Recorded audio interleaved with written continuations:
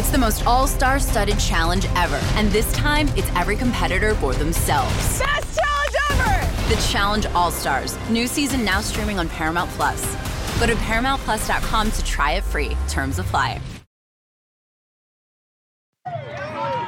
What's going to happen tonight? What's going to happen? We're going to whoop their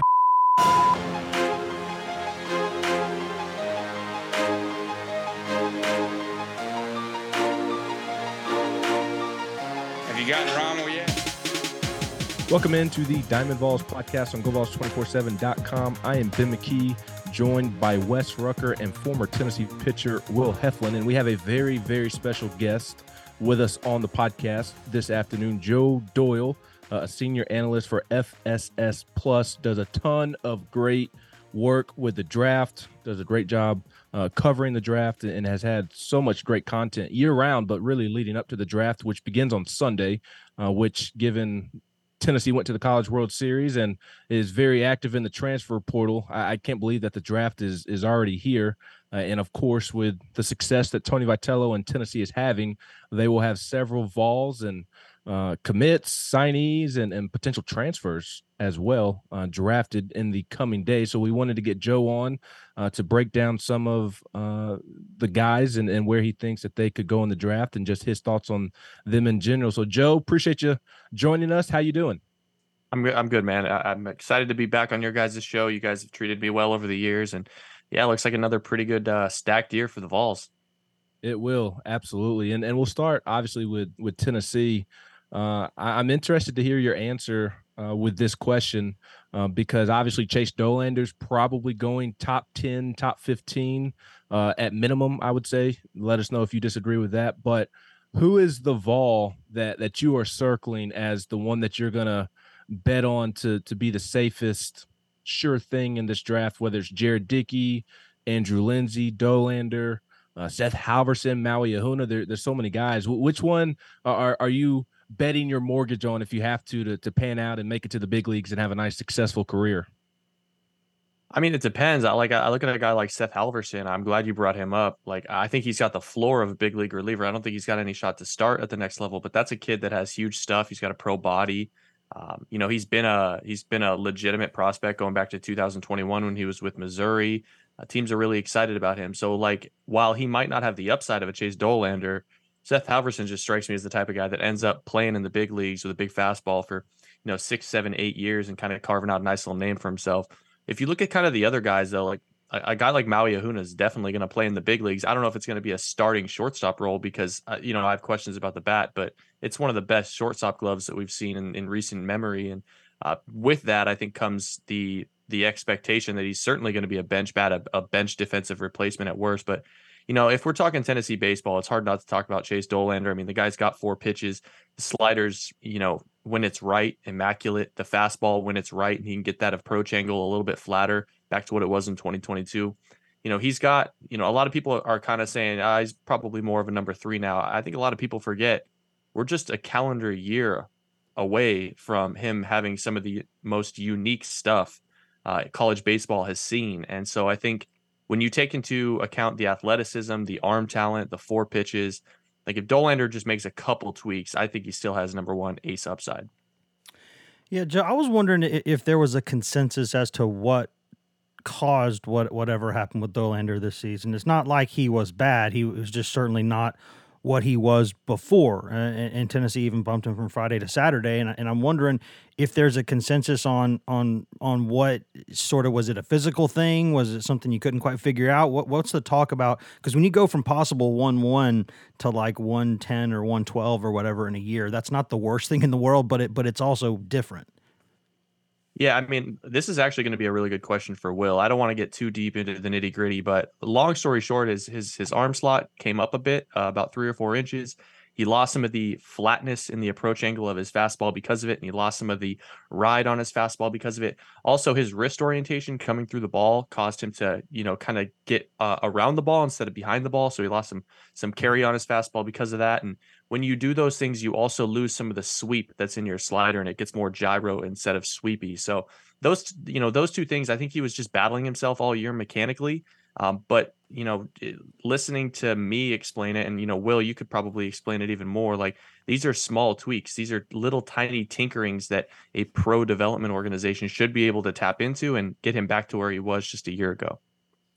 Yeah, part of playing in the SEC is if you're not 100% dialed in, you can get beat up pretty good, even when you're as good as Chase Dolander is. So I'm with you. I think the upside is still massive, massive, massive, and he'll go somewhere in that top 15 pick range, and whoever gets him is probably getting a pretty good guy, even for that early, just to carry the load of a pitching staff, kind of like he did in 22. My question was kind of about Maui, because he was a guy I was high on the entire year, and we saw him kind of battle himself a little bit, kind of deal with some injuries, had a little drama early on, but he played his best baseball late. And the arm strength from short is obviously there. I think he could probably play other positions like you mentioned, but kind of what's the buzz around him maybe catching his stride late, seeing some doubles go to left center and those sort of things. Just obviously the strikeout numbers might be a concern, but where would be your crystal ball on kind of where we see Maui go and what teams are saying about him? I mean, I think Maui Ahuna impressed a lot of people and raised a lot of eyebrows in 2022 at Kansas. And I think that baseball card representation of what he could be might get him drafted in the second round. I personally think he probably fits a little better towards the end of the third or in the fourth round. He's got some pretty significant things that he has to clean up. His swing plane is really steep. His approach and his his anxiousness to swing the baseball bat is well documented. Obviously, he has a ton of raw power. I mean, everyone saw that he can park a baseball. But until he kind of proves that he can also hit for average and draw his walks, I think he's going to be a little bit limited offensively. So, you look at what he did in 2022 and some of the struggles that he had in 2023 and some of the tinkering that he did in 2023.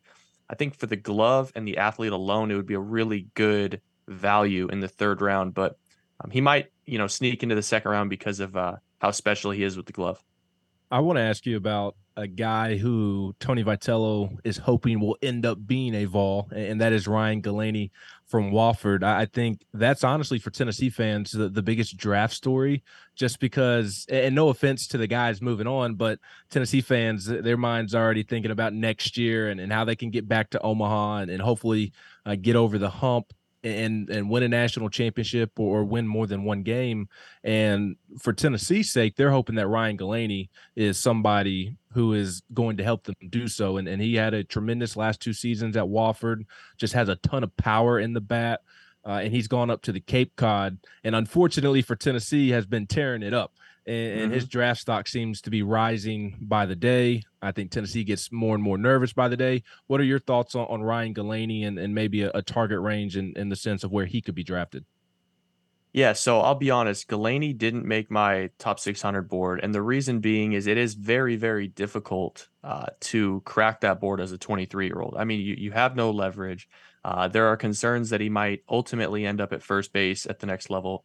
But in terms of a college performer, like you look at what Jared Wagner did this year at Arkansas. I mean, that he single-handedly carried that offense by himself. And I think Galaney is the type of player that can play third base and replace Zane Denton when we get here to 2024, if he does make it on campus. And I think the interesting thing it's just going to be Galaney's choice, because he doesn't have the leverage to kind of, name your number type of thing. He's probably going to be offered $125,000 on day 3 as a 23-year-old. And he's just going to have to weigh like, hey, do I think that I can get this same opportunity after 2024 and enjoy a season at the University of Tennessee, or should I go pro now? Like, should I get this clock moving? So the power is huge. I mean, he's a better runner than a lot of people probably give him credit for. Absolutely exploded at Wofford this year, and he's looked really good at Katuitt. And because he's looked so good at Katuitt and he's faced some really good arms, I do think he's going to get drafted. It's just going to, like I said, it's going to be up to Galaney as to how much he values a trip to play in the SEC this year. I guess that dovetails nicely into what I was going to ask. Originally, I was going to ask about Dickey, but I imagine we'll get to that in a minute. So I'll just go ahead and ask about Denton now, because we're talking about Tennessee and third baseman and all that. What how do you see Denton as a prospect? Because I mean, people talk about the arm strength not being great, and maybe the lateral quickness over there defensively not being the greatest, and maybe the bat's not enough to overcome all that. But he's also just a good baseball player, and there's no question about that. What's the vibe around Denton at all? Is there one? I mean, there definitely is. Denton is in baseball circles incredibly well respected for the person that he is too. Like people have known Zane Denton since 2017, 2018, sophomore, junior year of high school. He's always been a big deal. I think people expected a little bit more out of the bat this season, especially as a little bit of an upperclassman. And there are certainly some questions about, where does this end up? The arm action is a little bit strange over there. It could end up in left field, I think.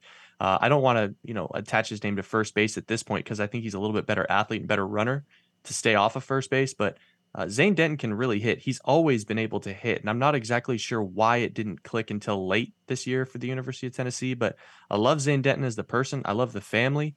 And I think Zane does fit in this draft. I just have a hard time figuring out where. I tend to think he's going to be a priority guy at the beginning of day 3. So round 11, 12, or 13. And then he's another guy where it's like, hey, I got to figure out if I want to go back to Tennessee and try to run this back or if I'm going to start my pro career now. Yeah, that's certainly interesting to watch kind of him and Galaney. They're in similar spots. Very. So my question is, you can correct me if I'm wrong. I don't think there's a Brady House in this high school class that's coming in, but what's the name we should watch for first out of the Tennessee signees at the high school ranks or maybe the junior college ranks for somebody that we may lose in the first two days, or maybe somebody who has potential to go day 3 and get a number met that maybe isn't 100% sold on going to school? That's a tough one. This is actually a little bit of a down year for Tennessee's recruiting class, but the guy that I have circled is Carson Rucker. He's a third baseman, 6'2", 200 pounds out of Greenbrier, Tennessee. He was the Tennessee Player of the Year, Gatorade Player of the Year. Really an under-the-radar guy. I mean, he's Jake Rucker's little brother, a highly accomplished shortstop, but a big kid, barrel-chested, broad shoulders. He's got a ton of power. He's got a strong arm. I mean, he's essentially like the inverse of what his brother was. His brother was a little bit more slappy at the plate until he actually got to his draft eligible year, began to lift the ball a little bit. I mean, Carson is all juice. So the bat is definitely the calling card on this guy. I think he could be an above average regular. I think he could play in 2024 for Tennessee if things kind of break right for him with Galaney and Denton, depending on what happens there. But I think he's going to be a really solid addition to the University of Tennessee and following his brother's footsteps. And, Jake was a really good player, and I think Carson's going to follow suit. Yeah, and I think Carson is the second one that Tennessee is most nervous about. I think it's Galaney, and then it's Carson because we talk about Galaney's draft stock going up by the day. Carson's is as well, and I'm sure you know this, but that's an awesome family. Jake, who Will played with, awesome guy, one of the best people.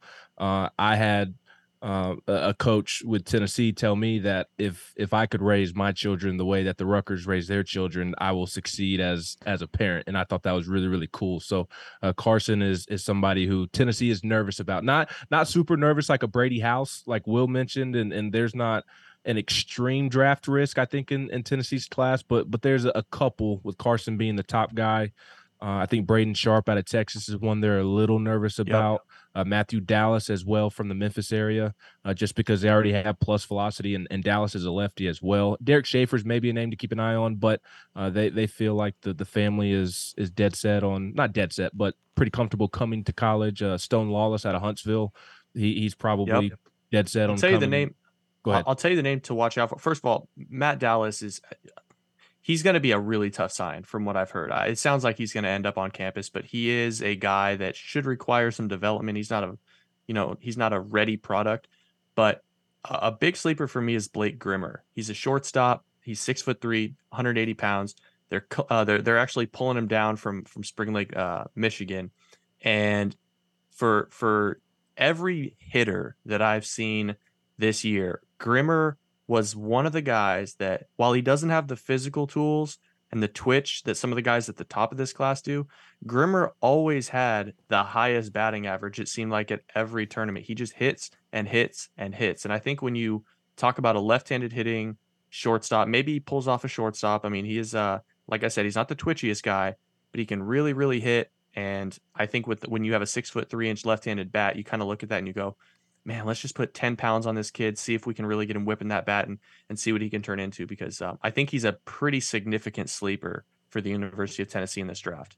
And he's a name that has been brought up to me by Tennessee in terms of them liking his bat. I think, I don't know if it was done on purpose, but like the last two classes for Tennessee, like Tennessee has struck the perfect balance of getting high level recruits like a Reese Chapman, Dylan Dreiling, Alex Stanwich, who is now transferred away, but guys like that and the Carson Ruckers and the Matthew Dallases, like they're high level prospects that will be really good players in the SEC, but you're also barely avoiding the draft with them. And we'll see the next 2 years, according to Perfect Game, Tennessee has the number 1 ranked class and the number 2 class in 24 and 25. And recruiting rankings aren't everything, but it's kind of the only indicator that we who are not in the day-to-day recruiting have to go by. So we'll see if that changes here coming up and they have more Brady Houses that go to the league. Speaking of hitters, Jared Dickey is the one that probably shouldn't come up this late in the conversation.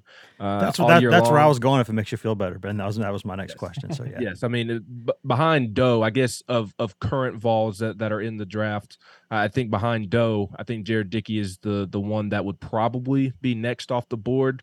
To me, I mean, I tweeted it all year. We talked about it on the podcast, and I wasn't the only one. Wes was tweeting it as well. Will was saying it on the podcast. He's just a professional hitter.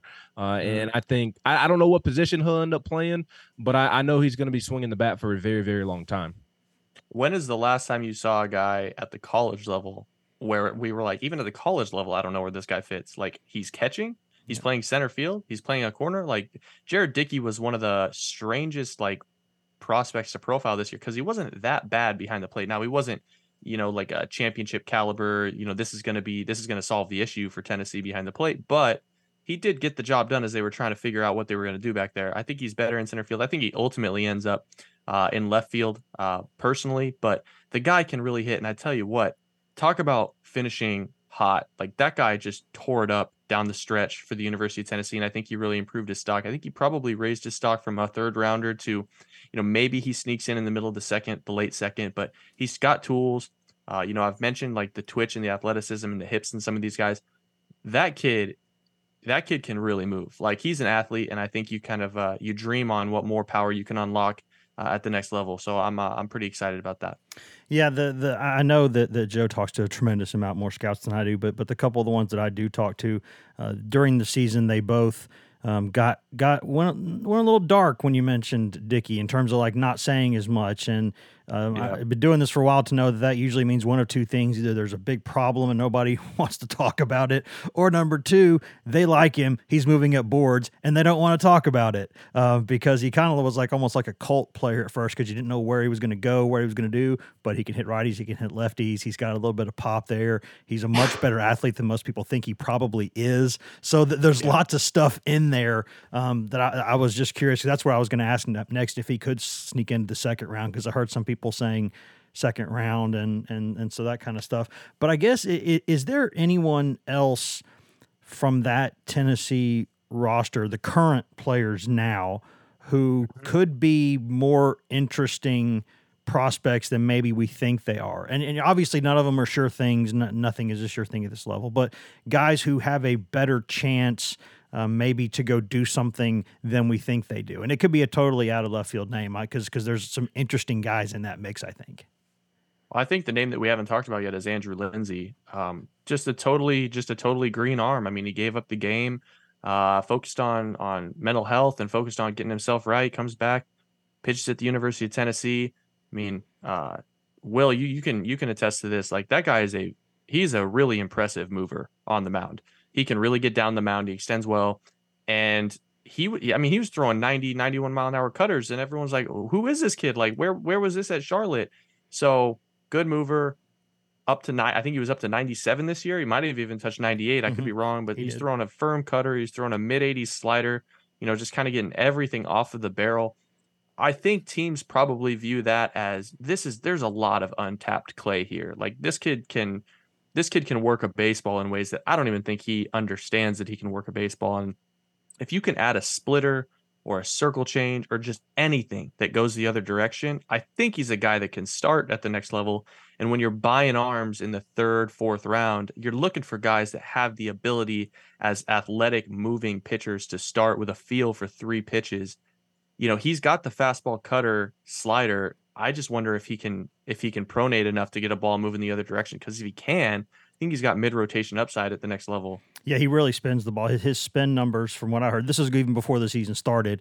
People were talking about his spin numbers being several hundred above the average for both his fastball and breaking ball. And they're on the fastball, which is nutty. Yeah. I mean, the average fastball I think is 2,200, 2,250, 2,240 right in there.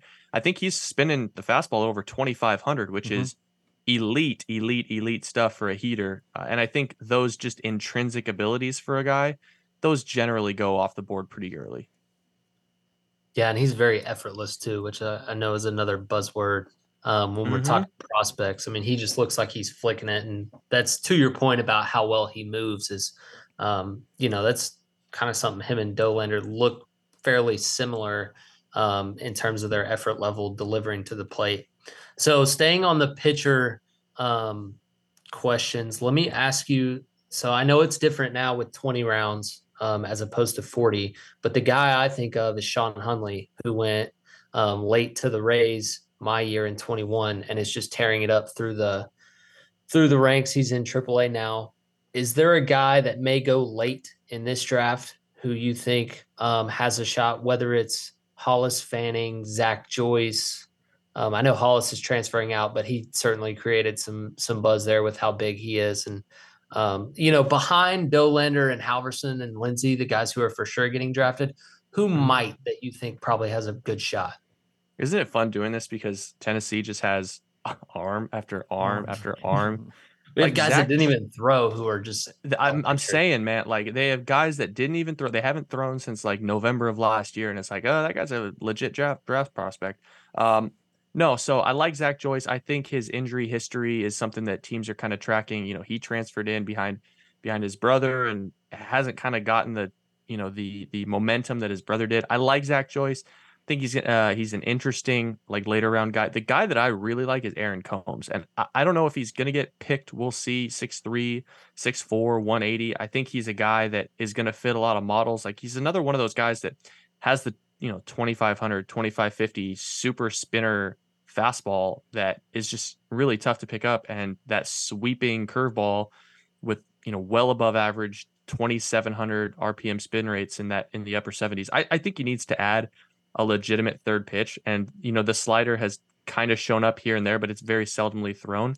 But I think anytime you have a guy with at least the 2 pitches that we're talking about in the sweeping breaking ball and the fastball that can get up into the mid to upper 90s with the high spin rates, like even if this is a 2-pitch guy, it's 2 pitches. Both of them have well above average spin rates. He's shown the ability to put action on the ball.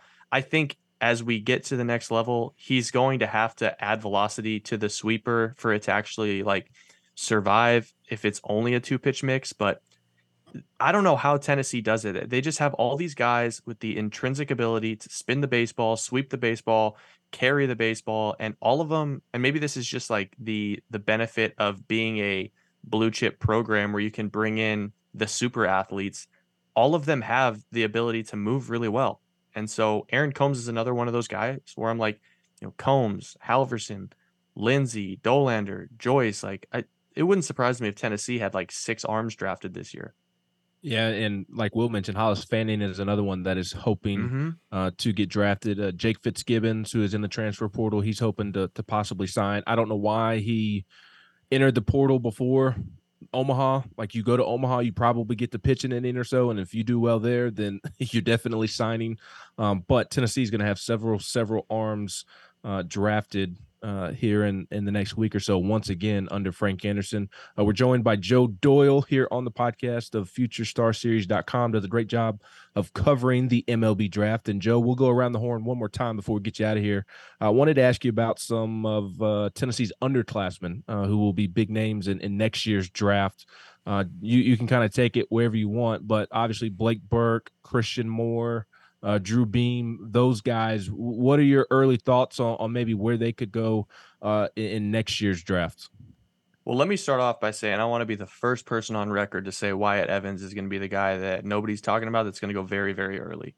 Wyatt Evans is a mountain of a man. He's like 6'7", 6'6", massive curveball, up to 95, 96. I know that they couldn't get him right this year, but watch out for that name. I think he was a favorite to be like the Sunday guy before he just had that general soreness this year. I think next year, obviously, Drew Beam and the big fastball is going to be put into the weekend role. I think he's a guy that could, carry the torch and become a first-round type of arm for the University of Tennessee. I think Christian Moore is interesting. I hope for Christian Moore's sake they don't miscast him and play him at shortstop. I'm not saying that he would be a bad shortstop, but transitioning that kind of athletic tool set to the next level, it doesn't. I personally don't think it plays at the next level at shortstop. I think he's more of a second or third baseman, and he showed the power this year. I'd like to see a little bit less swing and miss from him. Let's finish this thing off with the granddaddy Blake. Maybe him and Nick Kurtz have some of the most effortless, prodigious power I have seen. Like, nobody is hitting baseballs like those two. They come through closed. They hit screaming missiles at 116 miles an hour. I can't believe Blake Burke was in a part-time role in 2022, but that's a guy that, I think it's always generally tough to guess where a hit first baseman is going to go in any draft because it is a limited profile, but he's got the pure tools at the plate to go in the first round. And, some of the highlight reel moonshots that he hits are awfully fun to take in. So they got a lot of good players. Tennessee should see another year where they get 7, 8, 9, 10 guys drafted. And Tony Vitello just keeps the factory moving. Yeah, we got to see Blake Burke, and then as an opponent, Joe Vitrano hit some baseballs this year.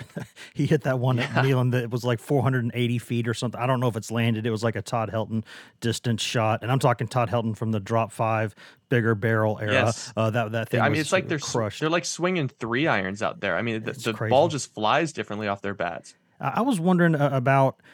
I don't know if there's a way to answer this question. There's so much at play here, but in terms of the way that Tennessee has been able to get guys, Ben alluded to this a little bit earlier, who maybe somewhere in hindsight could have gone higher, should have been drafted, should have been signed. Guys like Burke and Dreiling in the past 2 classes who they get on campus and you think, how did they get to campus? Why was this not a bigger fight to get them to campus? How do programs like Tennessee go find guys like that? Because Vandy did it for years and still does it to an extent too. A lot of people do. How do you get guys who kind of almost pull the wool over the eyes of pro teams and get these kids on campus for 2 or 3 years? That's a good question. I don't think there's one answer to that. I think there's a lot of different things that coaches and advisors and parents and teams tell guys. I'm not going to, mince my words. There are, coaches and advisors that come to kids and say, you should not take anything less than $3 million in the draft. You're a first round talent. Don't let anyone tell you you're not a first round talent. And if someone offers to pay them in the 3rd round, they just say, no, I'm going to go play, I'm going to go play in Starkville or Knoxville or Nashville. I'm going to go play college ball. I'm going to have fun with it. And especially now, the last 2 years, some of the NIL opportunities that these high schoolers are getting just to come on campus, like the numbers I've heard thrown around for these guys that are projected to be 2nd round picks are like, that's a wild annual salary for a teenager. And sometimes that's just a better option than taking the, let's say $600,000 or $700,000 signing bonus. Well, what if I told you we're going to pay you $100,000 and get you an education every year, and then you can, try your luck in the draft again 3 years from now? I think there's a case to be made that makes more sense to kind of mature your game. Look at what Dylan Cruz did. I know it's not an NIL deal, but he walked away from mammoth money for the opportunity to play in the SEC, and that's really turned out well for him. So I think there's a lot of contributing factors. I don't think there's one answer, but there's certainly the short answer would be there are people in all of these kids' ears saying the best move for you would be to up your skills in college and get you where you need to be, which is a top, 20 pick. Yeah, I was just wondering because the past couple of years they've gotten like Beck on campus and Burke and Dreiling and guys who it became pretty clear that they were whatever 13th round picks or later picks, and it's like wait, what was missing? Did you just grow like 3 inches like in the past 3 months? Like what happened? That did actually happen to Beck. Yeah, so Beck was a small kid as a high school junior. He was a really small kid. And then he got very big and very physical. And sometimes you need that runway to get on scouts' radars. Like you've seen a guy perform for 18 months. Like that's the thing. Like Blake Burke was a guy that kind of popped onto the scene like February of his draft year. Got bigger, got stronger, started annihilating the ball. And when you only show scouts 4 months of like prodigious power, sometimes that's not enough for a guy to go, okay, we're going to give this guy $750,000. Or for Beck, I remember as a high school junior, maybe it was late as a sophomore, he was like 6 feet, 160 pounds, like not a big kid. Dreiling is an interesting kid because if I remember correctly, he was just coming from a small area. He didn't do a lot of showcases, didn't do a lot of tournaments, but the kid could really, really hit. Sometimes those hidden gems just sneak onto campus. Yeah, it's Blade Tidwell comes to mind talking about that too, because he came on super strong as a senior over there in Loretto, Tennessee, middle of nowhere. And COVID ended his season and essentially allowed him to sneak under the radar and get on campus. So since we've got you on here, it's mock draft time. The powers of Twitter, we're seeing mock drafts roll out. Who is the number one pick according to Joe Doyle? I mean, if I was the Pirates, I would do Paul Skeens. I think it's the one thing that they're lacking in their organization right now. They're at a competitive point where I think they can turn the page as an organization. They don't have a horse. They don't have a guy that can take the ball every fifth day and give you a legitimate chance to beat someone. And Paul Skeens can pitch in the big leagues right now. I don't think he will, but I think in 2024, that's a very real possibility. So, as much as I love Dylan Cruz and I love Wyatt Langford, I think both of them are going to be extremely distinguished pros.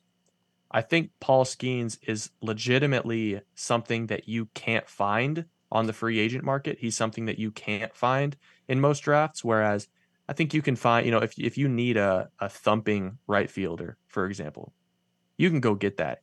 Go get Marcell Ozuna for 4 years, $80 million. They're out there every single winter.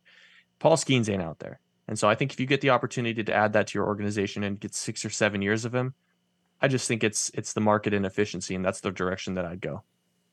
Joe, I've got 2 questions for you, and we'll get you out here. I do want to go back and ask about a pitcher who pitched for Tennessee this past season, will be one of the first picks in next year's draft, but will not be pitching at Tennessee next season, and that is Chase Burns. I just want to hear your thoughts on him as a prospect and reliever or starter. I think either way, he's going to be dynamite at the next level.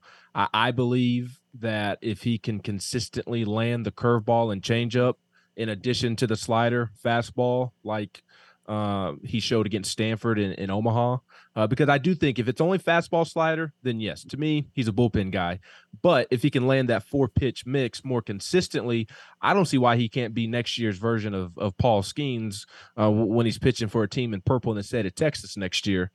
So what are your thoughts on Chase Burns and who he could be at the next level, starter, reliever, and where you see him going in next year's draft? And I obviously know I'm asking you that before he has a big season coming up, right? Like Chase Dollander, he was the one being compared to Steven Strasburg and Garrett Cole prior to this. I wrote the article.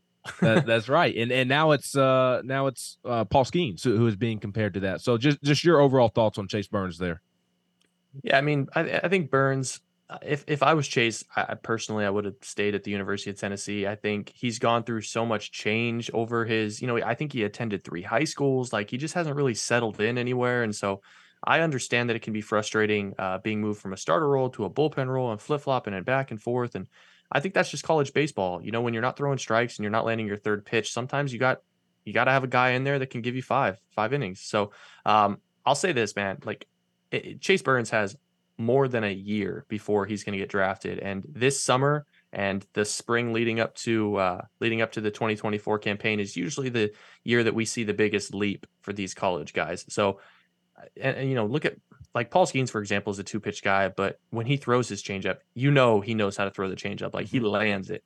I think Chase Burns can get there. It's just going to be a reps and repetition type of thing. And we'll see where he ends up pitching. I do think you alluded to a pretty good possibility there. But yeah, I think he could be a top 10, top 15 pick. Obviously, the arm is electric, and throwing strikes and developing that third pitch is usually the last checkpoint for every college arm. And then the last thing I have for you, am I crazy? Which I am crazy. Yes, I know that. Will and Wes will tell you that. But in a baseball sense, am I crazy for slightly preferring Wyatt Langford over Dylan Cruz just because there's a little more pop in that bat?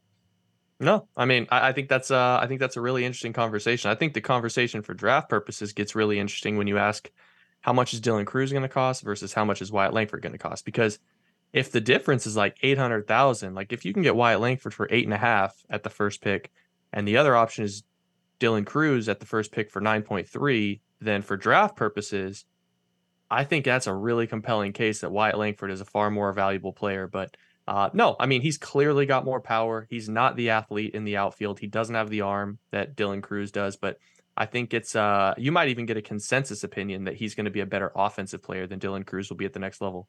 It's certainly a fascinating conversation, and I love Dylan Cruz. I just like that there's a little more pop in that bat from Wyatt Langford, and I don't think that he was really talked about enough this past season or the past two seasons. So, Joe, we greatly appreciate your time. How can people follow you and your work, and tell us more about who you're working for and kind of what you're doing? Yeah, so you can find me on Twitter at Joe Doyle MILB. If you like the MLB draft as much as I do, you can find a weekly podcast about it and what's going on with the draft at patreon.com/overslot.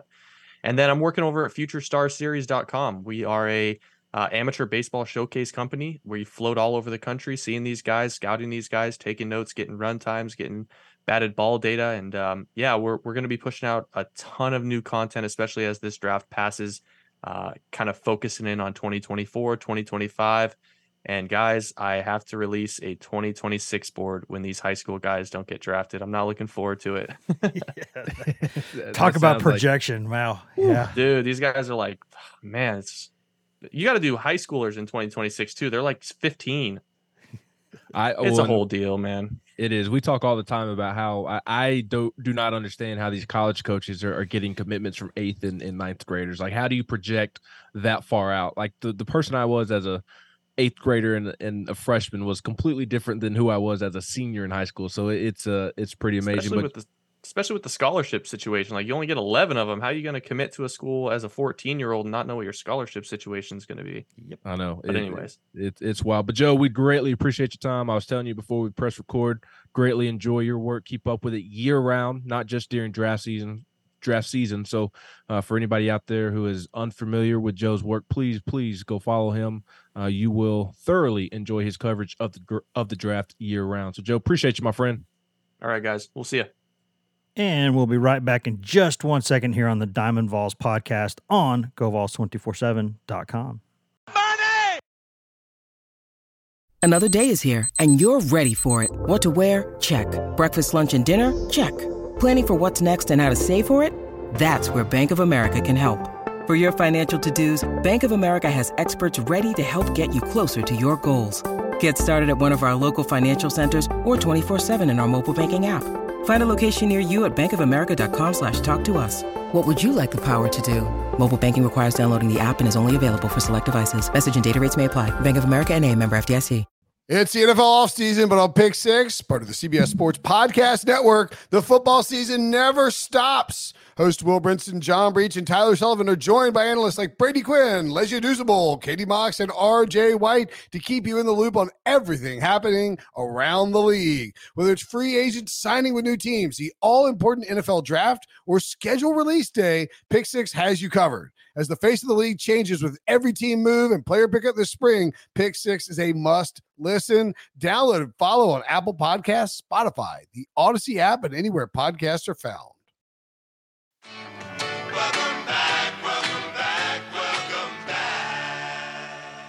Welcome back into the Diamond Vols podcast here on GoVols247.com. Ben McKee, joined by Wes Rucker and former Tennessee pitcher Will Heflin.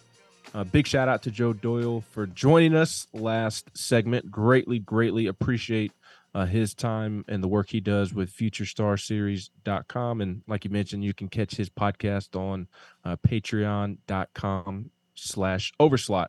Before we give some of our draft thoughts and get out of here today. Would like to encourage you to go like, rate, and review the podcast. We would greatly appreciate that.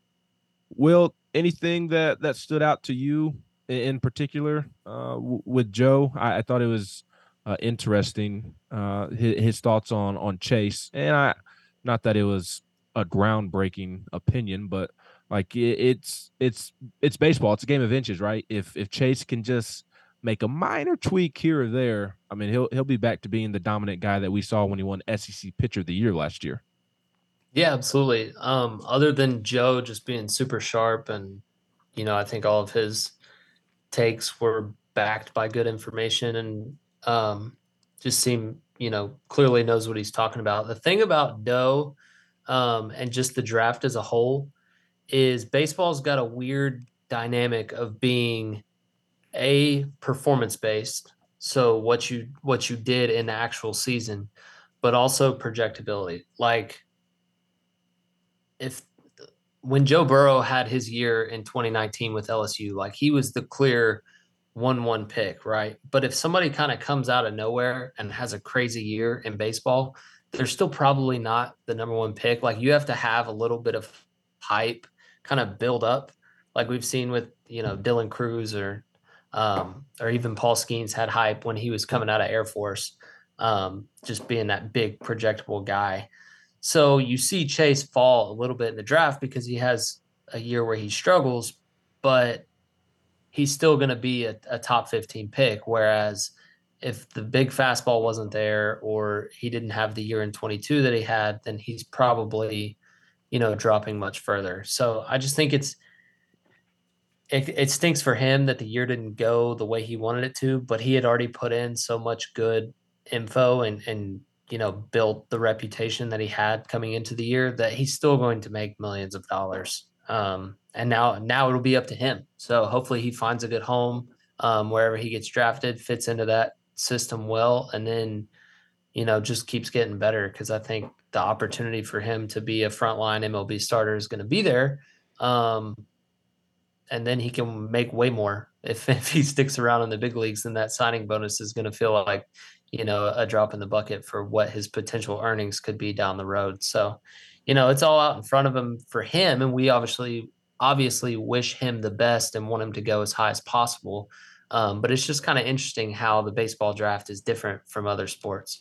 Yeah, I thought two things there. One, with Dolander, I think, Joe didn't say this, but I think it's sort of well known, is that the kind of person that you're getting with Dolander means quite a bit too. And I think that's why people are able to kind of view this as the past couple months have not been exactly what anybody wanted, but they feel like they know what they're getting there. You talk to the kid, you talk to the people around him, you know what you're getting when you put a kid like that in your organization. So I think they're they feel pretty good about that, which would help him maybe not slide as far as others. But the thing that I hope people take away from it as much as anything, that whole conversation, is an appreciation for just how difficult it is to do what guys like Joe do. Because you talk about, the NFL draft and the NBA draft and how you're having to follow X amount of schools and get information from overseas and do these other things. The MLB draft is like that on like Jose Canseco steroids. It's like the amount of just data and information you have to know and the contacts you have to have across not just every, college in the country of all 350 or whatever D1 schools. You also got D2 schools. You've also got D3 schools. You've also got high schools. You've also got travel coaches, summer circuit people. You've got an absolutely ridiculous number the agents, the number of people Scouts and things you have to know to even be remotely competent about that. It is staggering. And the fact that I know Tennessee's one of the more high-profile college programs and has put a lot of people in the draft recently. So in fairness, Tennessee's probably easier to talk about than most other colleges right now. But still, the fact that he can jump into a conversation, and for the most part, it sounds like he's been covering and watching Tennessee all year long, and it's not a big deal. That is an art. And I don't make it my business to kiss the backside of anyone. Even ask my wife. I don't do it. But that guy, what he does, I'm being honest. It is as difficult a job maybe as there is in our business with all the stuff that you have to know and filter. And I just have a lot of respect for him and guys like him who can do what they can do and have that much information, because it is astonishing how much information they have to know. And there was only like one thing he said that wasn't true or correct, or however you want to phrase it, and that was talking about Christian Moore potentially playing shortstop. And that's something that we know because we cover it on a day-to-day basis. That it would be suicidal to put him there. Yeah. He sees Maui Ahuna moving on and knows that Christian Moore was a big-time shortstop coming out of high school.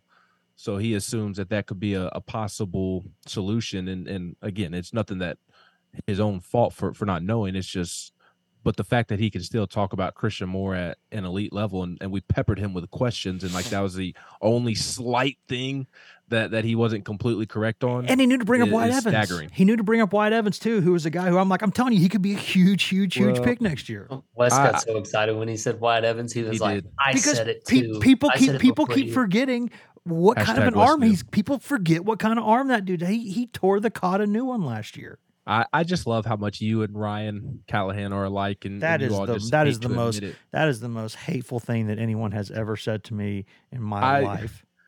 I will say, let's pump the brakes on Wyatt a little bit. I think Wyatt has some things that he needs to get figured out this offseason if he wants to have any role on the pitching staff next season. Sure. So right now, I would be surprised if he is a draft pick at all next year. I think he's got some stuff he needs to figure out on the mound if he's going to reach that point. But he certainly has the natural talent and ability to do that. And for Chase Dolander's sake, I've seen a lot of mocks of him going to Colorado. For his sake, let's hope that doesn't happen, just because it seems impossible to pitch in Colorado. But no, he'll be able to figure it out. I agree with you all. Let me ask y'all this, and I'm putting y'all on the spot, so I'll give my answer first, so y'all can think about y'all's answer. It's the same question I asked Joe to begin. What guy are you riding with? If you had to bet your mortgage, Tennessee guy, current Vol, not Galaney or high school guy, but Jared Dickey, Dolander, Halverson, Lindsey, Maui, Aaron Combs, anybody that you want to throw out. Which guy are you riding with as the most likely, and the one you're most sure of, I guess is the better way to say it, of them making it in the big leagues and having a nice long career? I'm going Jared Dickey, just because, again, I think he's a professional hitter. I think that there will always be a spot for him. You see guys with every team in Major League Baseball, they have utility guys. And not that Jared is maybe the traditional utility guy that can play a bunch of different positions at a high level. He's more of a utility guy because there's not that one position that he plays at a high level. And I don't mean any disrespect to Jared when I say that. I think he is a better catcher than probably people realize. He just continued to get banged up and couldn't get into a rhythm. I think he has sneaky athleticism out there in the outfield. I thought he was perfectly fine out there in left field. I'm just saying he's not going to win a Gold Glove. At least I would be surprised if he does. I hope he does and proves me wrong, but he's getting drafted high because of his bat. And my point is, like, because of the bat, that's going to translate anywhere, anytime. It doesn't matter where he's slotted in the lineup, top, bottom, middle. Play left field one day, DH, maybe first base. Maybe he can catch. He can play a bunch of different positions, and I think that versatility will serve him well with how great that bat is. And I think he is the one that I would ride with the most. Wes, we'll start with you.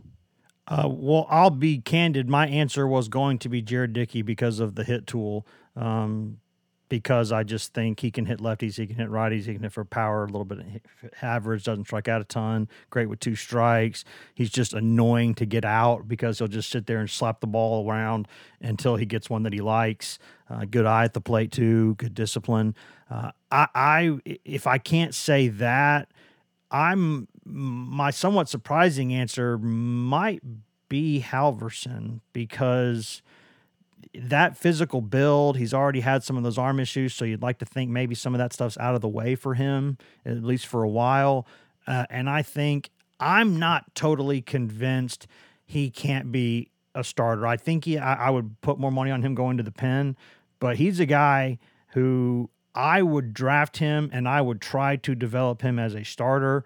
And if it didn't work, I would know I could put him in the pen. But I honestly would have said the same thing about Ben Joyce. I will say until the cows come home that I think Ben Joyce could have had a chance to be developed as a starter if people had interest to do it. Look at the kid. He is a brick crap house of a kid. He is gigantic. He absolutely physically could do it.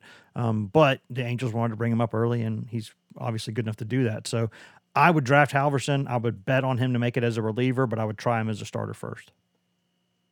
Do they have to be draft eligible now? It has to be in this year's draft. Is that the question? Yes, that is the question. But after you give that answer, you are more than welcome to give the thought that you apparently already have. Yeah, well, breaking news, it's Drew Beam. Drew Beam fanboy, noted number one fanboy, Will Heflin. Look, no, you're not the number one fanboy until you get a picture, or not a picture, a tattoo of Drew Beam somewhere on your body. Yeah. Okay, well, I'm not doing that. Uncle Charlie, number 32, with his autograph, like on the forearm or somewhere. And the purple glove in there too. Well, I think he took Halverson, and you guys took Dickey and Halverson. So, if I had to bet my mortgage, I'll take the first rounder. In Chase Dollander. I like those two picks. It came down to Doe and Maui for me with what I had left. My concern for Maui to have a long career in the big leagues is the swing and miss. And I know they don't really care that much about strikeouts as much as they used to. But if he doesn't hit for average at the minor league ranks, then it's going to be hard for him to get pulled up and have an everyday shot at the big leagues. Certainly has the talent to do it. We'll see, but I'll go Dollander just because you know exactly what you're going to get. And like he was saying with the mechanical tweaks, he's got plenty of time to figure those things out. I'm pretty sure, don't quote me on this, I'm pretty sure he's young for even being a draft eligible junior. I don't think he's like 22 and certainly not 23 yet. So he could spend a couple years in the minors, get some rhythm, get some feel, and just explode onto the scene when he gets his shot.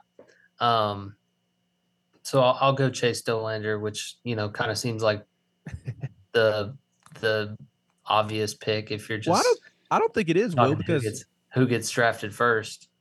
I don't think it is because, to be honest with you, like I understand why Chase Dollander will be the first Vol picked, but am I crazy that I have the same amount of confidence in Chase Dollander that I do Andrew Lindsay and Seth Halverson? I mean, I love Wes's pick, and I think we're sliding Andrew Lindsay. I love Andrew Lindsay and his stuff. Like, yeah, I think they can be starters, but at minimum, why can't they have long relievers or long careers as a reliever? Like, I have as much confidence in Doe as I do Halverson and Lindsay. Am I crazy for that? I'm not batting an eye if Andrew Lindsay is an MLB starter in like 3 years. I'm not batting an eye if that happens.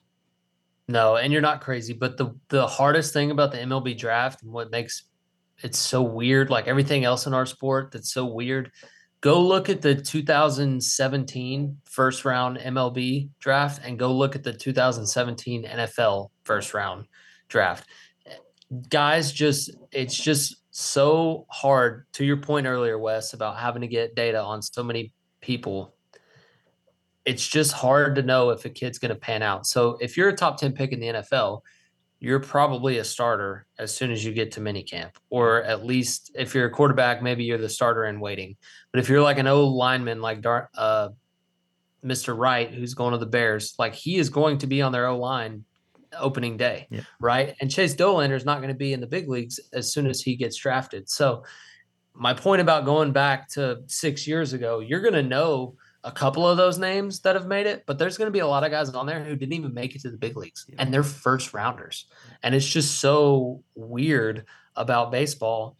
You'll have guys that go in the 18th round who make it to the big leagues, and you'll have guys that go in the first and second who don't even sniff it. So it's impossible to tell. We're just throwing pasta at the wall and see what sticks. But, I think Dolander's kind of one of those college arms who you just kind of see has a track record of being able to compete at a high level. Kind of reminds me of like a Aaron Nola or something like that. Maybe that's a bad comp, but I just feel like guys who come out of college and are used to being that frontline horse of a starter, they generally get to the big leagues, even if they're like a 3 or 4. They'll get there and take the ball every 5th day and give you competitive outings. And sometimes weird things happen, like Sean Hunley going in the freaking 19th round, which Ben's going to laugh at me when I say this and say, Wes knew. I don't know many things, but I did say the moment he was drafted, I said, getting guys like Sean Hunley in the 19th round is what makes the Rays the Rays. That's what makes them the Rays, is that they make picks like that end up being guys who will play in the show. Congratulations, Wes, for saying something that everybody was saying. I don't remember you saying it. Maybe you did. Maybe you didn't. I don't remember it. That's your fault. That's your fault for not paying close enough attention to me.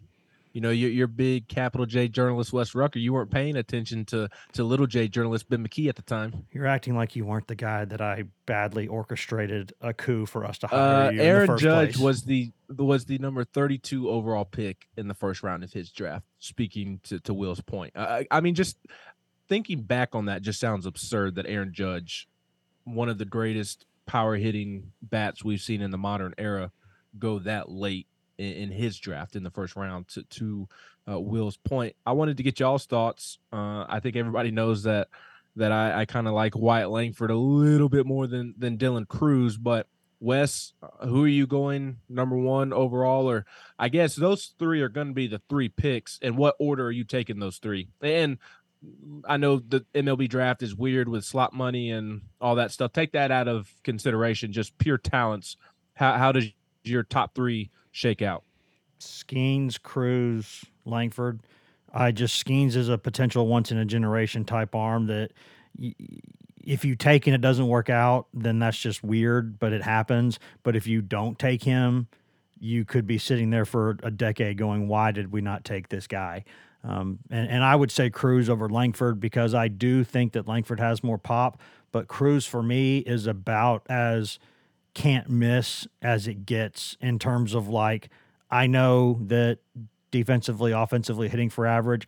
I know at the very least, like the very, very least, this is a long-time solid Major League Baseball player. And with Langford, I'm pretty sure that's the case too, but I just feel even more confident about it with Cruz. So I'm going for I would go for sure, in my mind anyways, it would be Skeens and then Cruz and then Langford.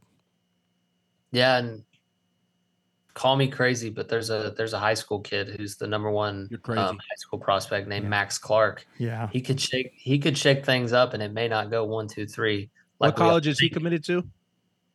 Vanderbilt. He won't go there. But I've seen a couple mocks with him at 1-1, and I'm like, come on. But when you start talking about the money stuff and the slot and all that kind of thing, like he would for sure be the 2 or 3 if the other 2 best college hitters weren't also outfielders. But it could be a slot thing, or maybe he's just that crazy of a high school prospect. I know he has all the hype in the world, kind of like reminds me of like Kumar, how popular he was coming out of high school. So we'll see. But for me, it would be Paul Skeens number 1. And I hate just agreeing on everything, but like you can't pass that up. And like he was saying, Joe was saying they don't have that horse in the organization. Like baseball's a little bit different than football, where you don't necessarily draft to needs because they're not going to immediately step into your major league club. You kind of just take the best available along with the best deal money-wise. But if you're the Pirates and you don't take Paul Skeens and he turns into Garrett Cole or a healthy Steven Strasburg, then you just look like a fool. So take the best available prospect, and that's Paul Skeens. He could pitch in the big leagues yesterday, and what more else do you need? I don't know that I would want to take a high school kid if I had a top 5 overall pick. Like, you would have to be, for me, when you look at the difference in data and how much more we know about college players and the level they're, especially if they're an SEC guy, the level of competition they're facing on a daily basis, you're basically getting AA baseball sometimes, more or less there.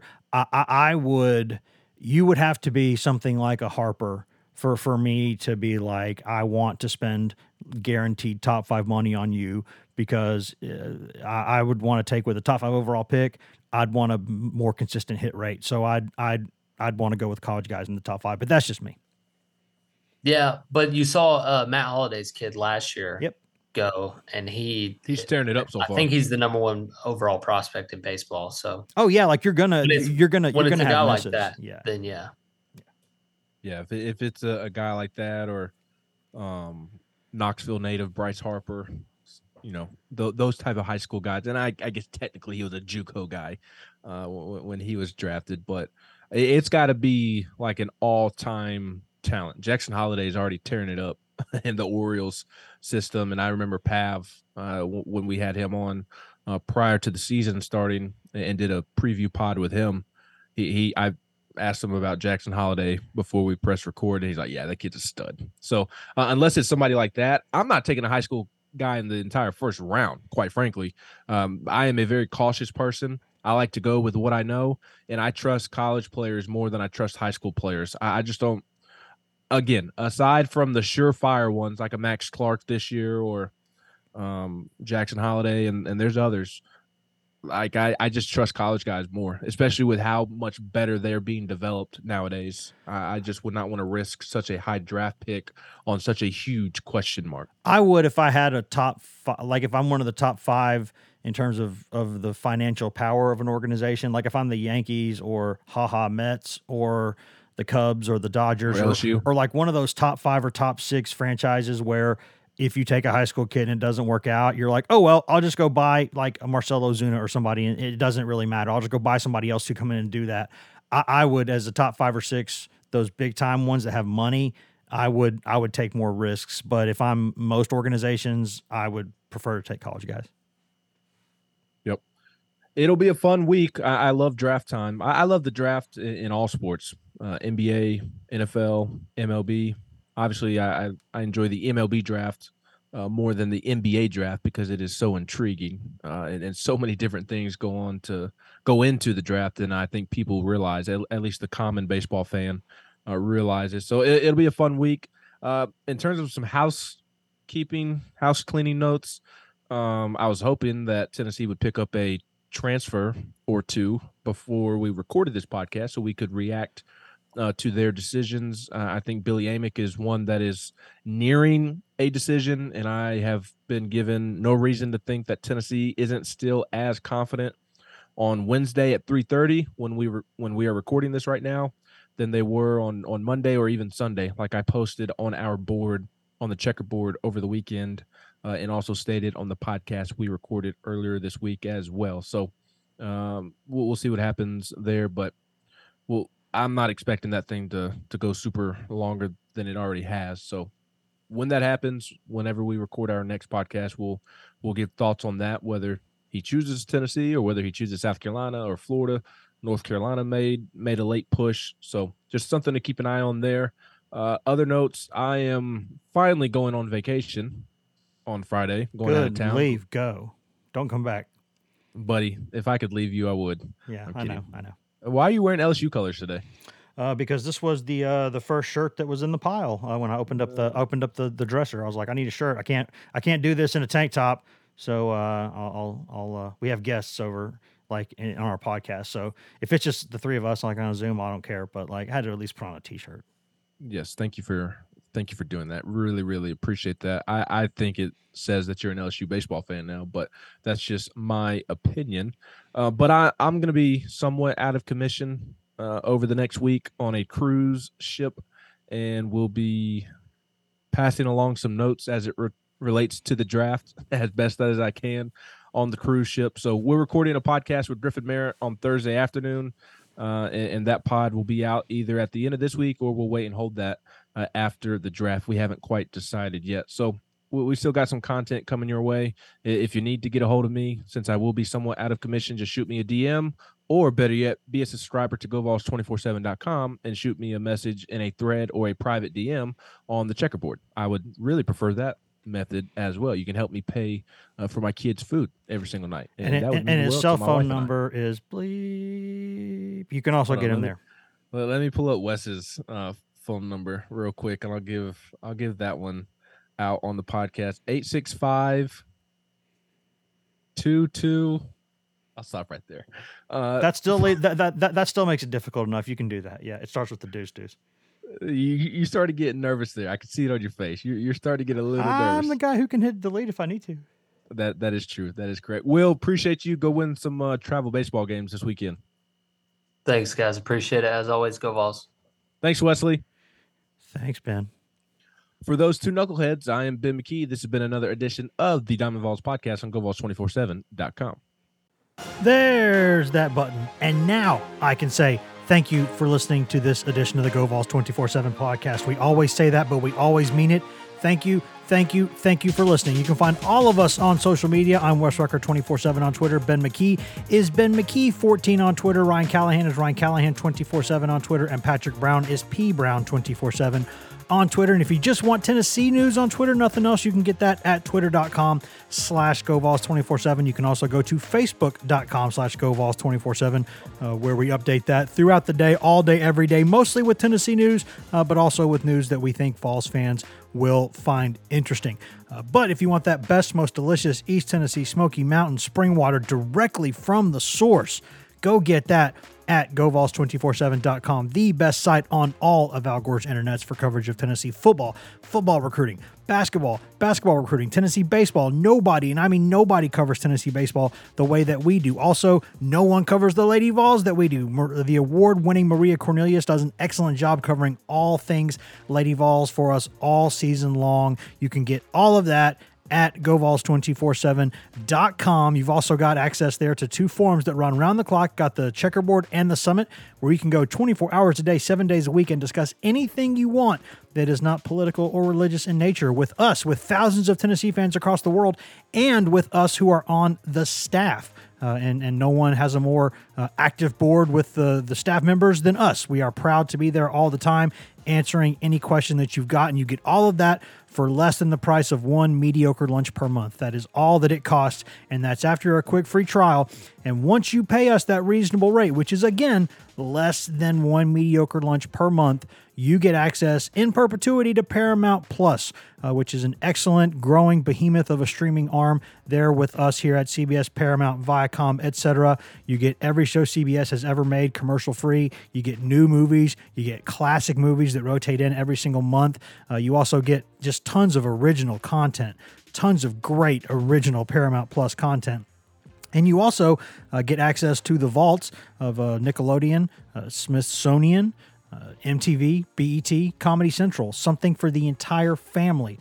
All of that for less than the price of one mediocre lunch per month. That is so much stuff. So much stuff. That's a bunch of stuff. Less than one lunch a month. That's all that it costs. So go to GoVols247.com and do that. Take advantage of that. Tell your friends to go do that. Again, thank you for listening. You can always go subscribe to us on every content item. Everywhere you can get a podcast, you can get this podcast. So please go do that. Thank you for listening again. And be kind to each other, guys. Just try to be kind to each other.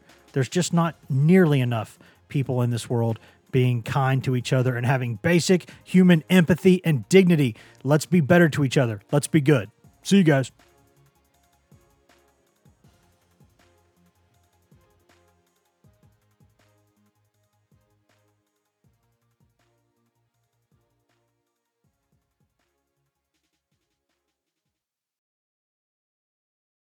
Should you ever set foot outside of the hotel, you will be shot.